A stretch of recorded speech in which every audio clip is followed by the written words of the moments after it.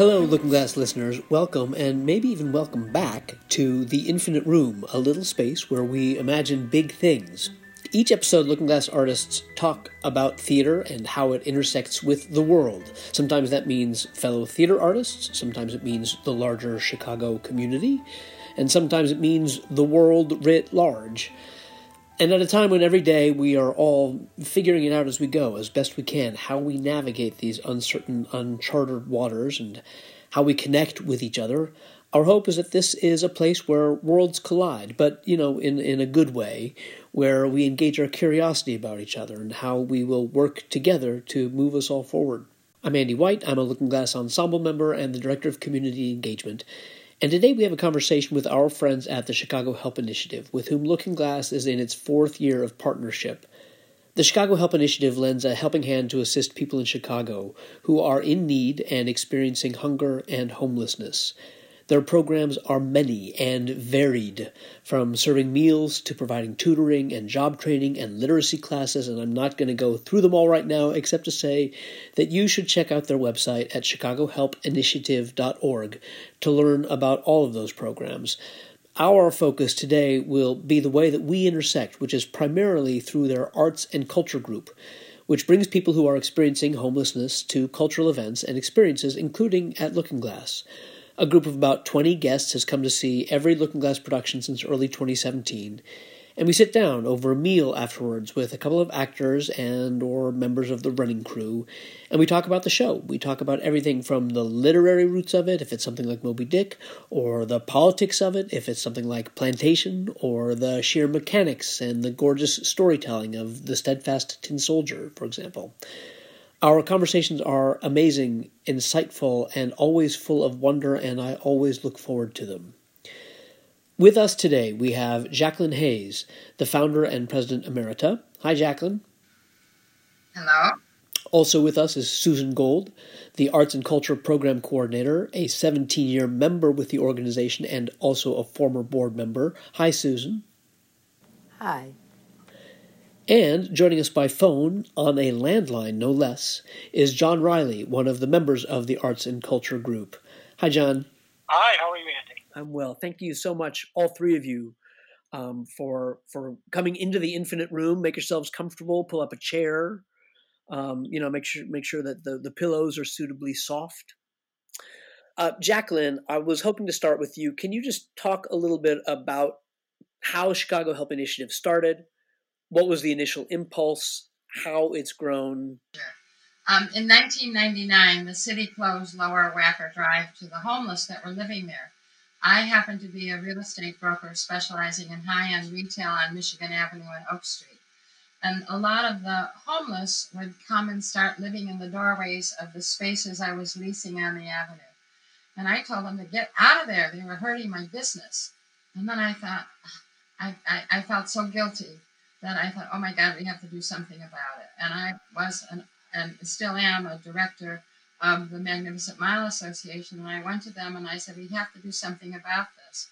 This is not a way people should live. So I gathered together our multitude of organizations, including the Magnificent Mile Association, the River North Association, the Streeterville Organization of Active Residents, Holy Name Fourth Press, Catholic Charities, and Northwestern Memorial Hospital. And we met for a year, once a month, and created a two-sided card of how to help the homeless. And after it was done, as I said, it took us a year. After it was done, they said, oh, we work so well together, let's do housing. And I just about fainted because I thought it took us a year to do a two-sided card. I could imagine how long it would take us to do housing. But I was extremely blessed. Monsignor Bowen, who was then the president of Catholic Charities, offered me his dining hall at the facilities of Catholic Charities on LaSalle Street. And our first meal was served in March of 2001. It was provided by Eli's Place for Steak, which is where Children's Memorial is now. And Mark Schulman was our first donor. He's a great supporter of ours. We just started with the meals, but 9 months after, I wanted our guests to fill out a survey. So I knew that the meal was at the right time and so on and so forth. And they weren't doing it. And I said, come on, guys, I thought we were buddies. And I said, we can't read. So that started us off with all of our programs. We, instead of just providing a meal, we started providing programs that would help those in need to improve the quality of their lives. What happened is that we were asked to speak at one of the dinners for the Magnificent Mile Association, and because they honored the charities that they worked with, and I had our star pupil, if you will, who was in our adult learning program, speak, and he because he ended up going to Wright Junior College and got a 2-year associate's degree and a job at Loretto Hospital. And so Adele spoke, and he said how the adult learning program was really good. It helped motivate and blah, blah, blah. But the thing that motivated him the most was he got to go see the Blue Man Group. And he got to go see the stained glass windows at Navy Pier. And he got to go see a Northwestern football game. He said, I got to see how other people lived. And that motivated me. Hey, John, can you talk a little bit about how you found Chicago Help Initiative or how it found you? I met someone who told me about the dinner on Wednesday night. And that was actually, I think, the way most people are introduced to the Chicago Help Initiative. And once you go to one of the dinners, you find out that there's just an enormous number of programs that you're eligible to participate in if you want. You don't have to, but as well as services, doctors, lawyers, all kinds of job searches and all kinds of services that people need in the socioeconomic position that we find ourselves in at the moment. So that's how I found out about Chicago Help Initiative, and then started to participate in programs that interested me. I'm a member of the book club, as well as the Arts and Culture Club. Susan, you're the coordinator of the Arts and Culture Club. Can you talk a little bit about how that started? We have, as you know, like so many educational programs.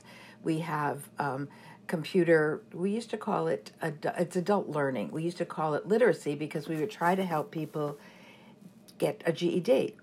And now it's just evolved into so many other things, the book clubs and art clubs. And the program that I became involved with a few years ago as we developed is the Arts and Culture Group. We have developed it so far as to have a group of 20 to 25 people enjoying the arts through the benefit of people such as yourself and Lookingglass and Steppenwolf and Auditorium Theater. There's many people out there that are so kind, and we really, really have found that adding this dimension to people's lives, showing them that there's things out there that they're missing in life that they normally just don't have access to, has made a difference. It's improved the quality of their lives. It's shown them that there's more to life than basically just being poor. And in some instances, in the older people, it's just given them an opportunity that they've never had in their life. And they're grateful as they're, in an older age, because the people in my group range from 40 to 70. And, their circumstances in life have prohibited them from doing the things that, that people do every day. Hey, John, of course, those of us lucky enough to be in the world of arts and culture think our work is essential. But the reality is that for many people such as yourself, there are actual physical necessities in life, food, shelter, clothing, that are often in short supply or in jeopardy. So I don't want to overestimate or, for that matter, underestimate the value that seeing a play might have. So I'm wondering if you could just speak a little bit to the impact that the cultural experiences you've had at Lookingglass and elsewhere have had, and what do they offer or provide? Going to Lookingglass, I think the most important thing I think is to remember that, or that we discover, is that being human knows no socioeconomic condition. That and sometimes when you're in a less than perfect situation in life, you sometimes can forget that. But that whatever we bring to the table when we get together, or when we sit in the audience, is an opportunity to see the human experience. We see people who change their lives or don't. We see people who change opinions. It helps us change opinions. And it translates those experiences to a personal experience. And you're talking about in the plays themselves, people change their lives, or they change their minds, or the experience. Right. Or they don't. Yeah. And there's a feeling sometimes if you're in the lower socioeconomic situation that you're sort of on the margin, looking in. And what theater and obviously Lookingglass does it superbly well is to help us understand what that human condition is, and that it's something that we're all, it's something that we're all part of. And I've seen people change their opinions on things based on what they've seen on stage, and admit it. And it can help. I've seen it help people in self-awareness, because it makes them think, "Oh, wait, I understand that." And I have a similar situation. So I think that that theater at its best is really a source of inspiration, and I think that's what, and it's extended when we have the opportunity of sitting down with actors after the performance, and getting to know them and getting to know what it takes to get to that point in the play. So and an opportunity to see them as human beings off the stage, and how different they are than the characters they play. Sure. So that's a tremendous opportunity, and one that very few people who go to Lookingglass get to do that, and we're fortunate enough to have that experience. I'm so interested in what you're describing because we're thinking a lot about right now about how we currently can't get together in the same space and share experience and hear different points of view together, right? In the same room. Right. We can hear it on the radio and hopefully do, or you can hear it on this podcast or other ways online, but breaking bread together, being in the same room together is currently impossible.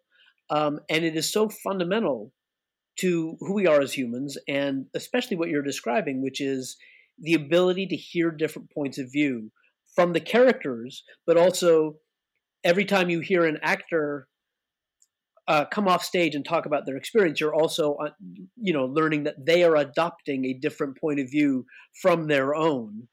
Exactly. And it also, it's interesting to see how, in many cases, a character helps an actor in their own self-awareness. I think that sometimes is fascinating. Yeah, we learn so much about all these different worlds that as actors we get to travel in every time we get to put on literally, someone else's shoes. But we get to do that as an audience member too. I think we get to go into a world we may or may not know, and as I said before, we get to see people change their lives or not change their lives. I have a question, John, because Susan was just referencing the isolation that we are all in to some degree, but probably some more than others. And I know that you in particular have been quarantined, right? Yes. So tell me again, or tell us again, I think you said you got some good news yesterday. What was that? I did. I had last week on Thursday I was tested for coronavirus, and the results came back yesterday, and they were negative. So I do not have the coronavirus, and I'm quarantined So I'm in a very safe position. That's great. But where were you before you are where you are now? I was in a shelter. Okay. And how long were you at that shelter, or was it sort of an indefinite period?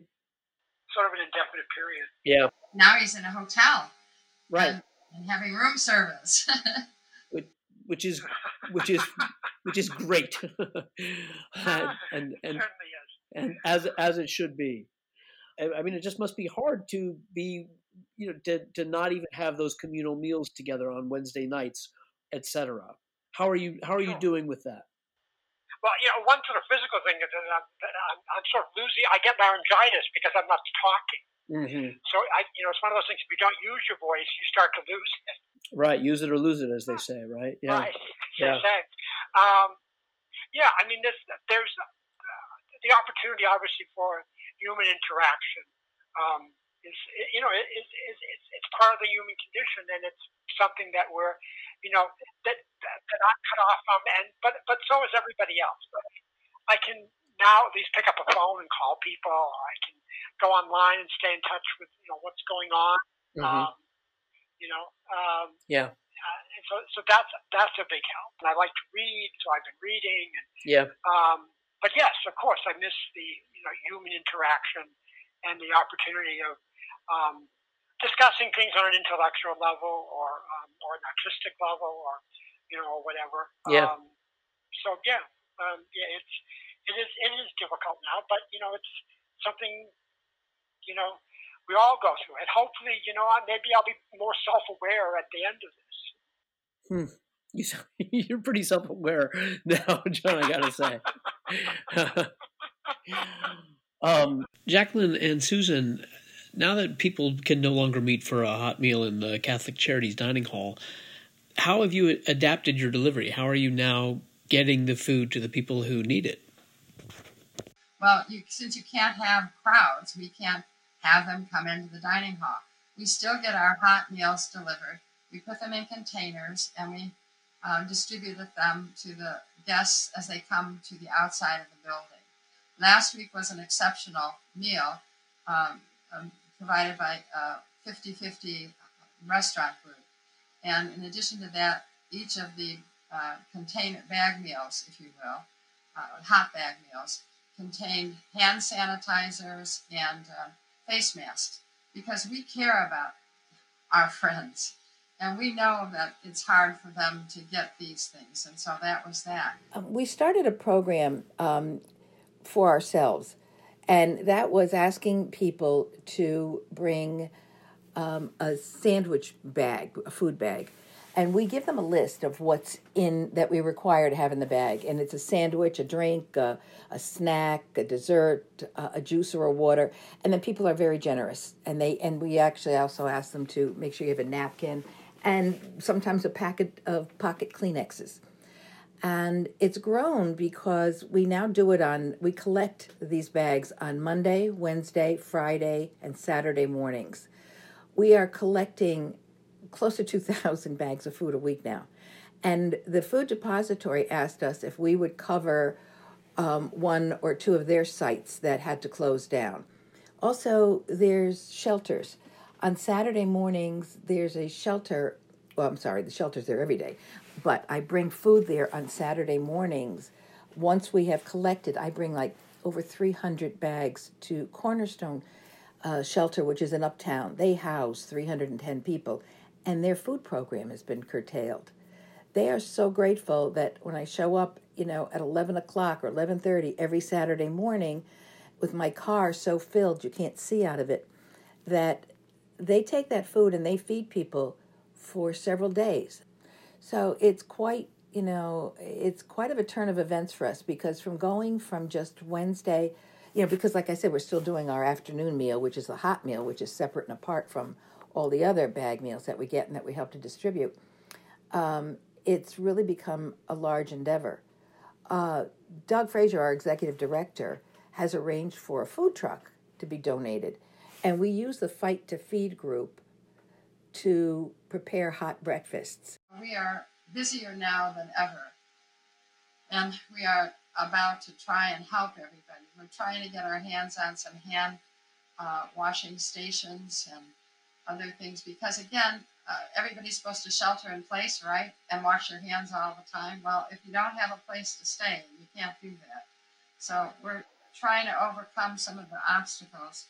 And a client of mine owns a couple of restaurants, and he doesn't want he wants to continue paying his employees. He's now providing meals on Saturday and Sunday. So we're trying our darndest to have everybody certainly their food needs help for, and certainly their hand sanitizer and face mask needs.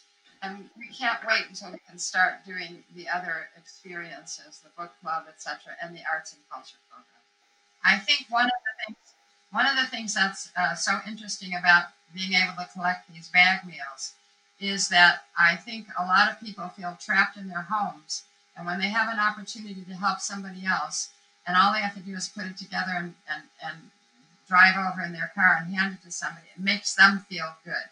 And this is something I always used to say. I never would really knew who benefited more, the guests that we fed or the volunteers that were participants, because the relationship was so amazing between our guests and ourselves that we really learned to love each other. And there's nothing better in this world than love and art. So there you go. John, you're currently at the hotel, as has been mentioned. Do you know what your status is? How long you'll be able to stay there? I'm hoping. Yeah, go ahead. It depends on when the governor and the mayor decide that they're going to end the shelter-in-place order.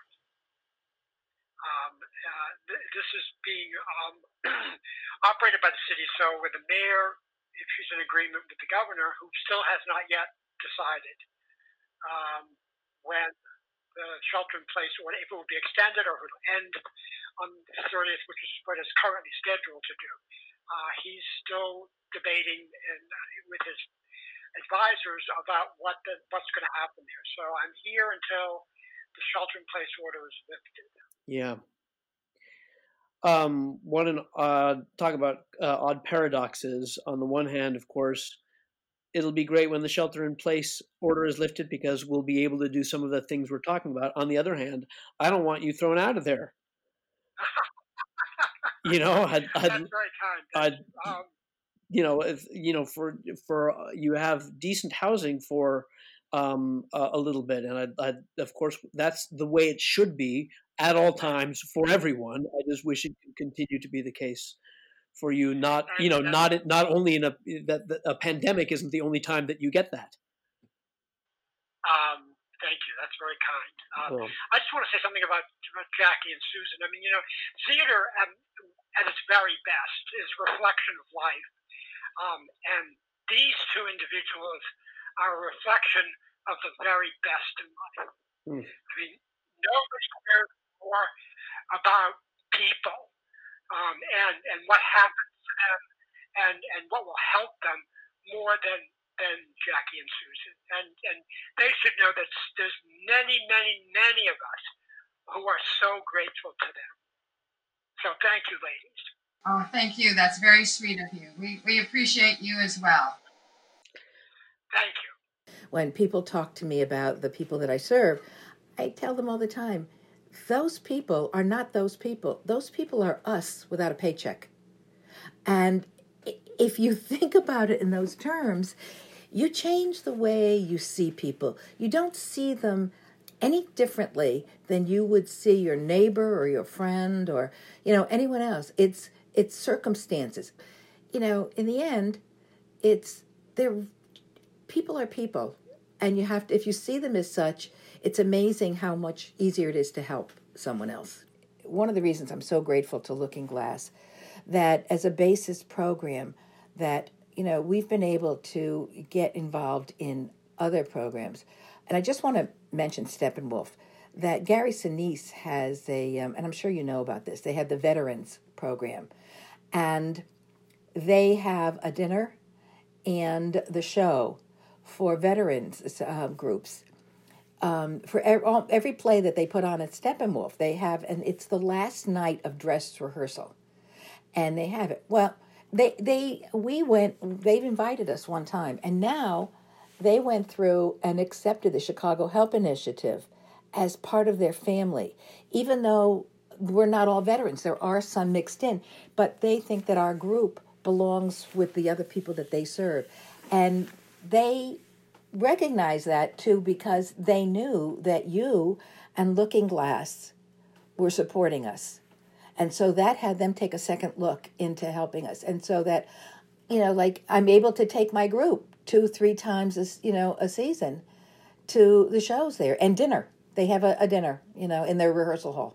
It means the world that that the group are recognized, that their lives are given credence, and it means the world to them. I mean, it has really, really enhanced their lives. I mean, Andy, I could never thank you enough or say enough about it. And I believe that it is because you're all connected and you know what the others are doing. And Chicago is a big, warm-hearted town. I can't wait for the three of us to finally be able to get back together again and over a meal and talk about another play at Lookingglass and just, and be with each other again. I know that we all look forward to that. I want to thank the three of you so much for joining us. Thank you, Susan, Jacqueline, John. Thank you so much for joining the conversation. Listeners, if you've listened before to The Infinite Room, you know that each episode we close by giving a quick shout out to one of our community partners who are doing good work in Chicago to help make life a little bit easier for people. Last week, we directed you towards the Chicago Help Initiative, and since they are here with us today, and since they are doing such amazing work adapting to these changing times and still serving the people who need our help, we want to send you there again. You can find them at chicagohelpinitiative.org. You can learn more about their amazing work there. But as you've heard today, they do powerful, impactful work. Go to their website. Please give as generously as you can. We also want to give a shout out to one of our donors who makes this and all of our work at Lookingglass possible. And that's Janice Feinberg and the Joseph and Bessie Feinberg Foundation. I've had many a conversation with Janice, and I have met few people who are as committed as she is to changing Chicago for the better. Thank you all again for hanging out with us for a little bit today. Every day, Lookingglass artists are committed to sharing our creativity despite the distance that we find ourselves in. Everything from this podcast to virtual arts education classes to the shows we will produce the moment we can get back on that stage and see you back in our lobby again, it's all made possible by you. It's the support of incredible people like you who donate to Lookingglass and bring our work to life. So if you are able, please consider making a donation to Lookingglass today. You can do so at lookingglasstheater.org. Our artistic director is Heidi Stillman. Our executive director is Rachel Fink. Audio engineer is Stephanie Senior, and our theme music is by Rick Sims. Please check out the Lookingglass website at lookingglasstheater.org to find out more about our next episode and other ways that you can stay in touch with the Lookingglass family. Thanks, and talk to you next time.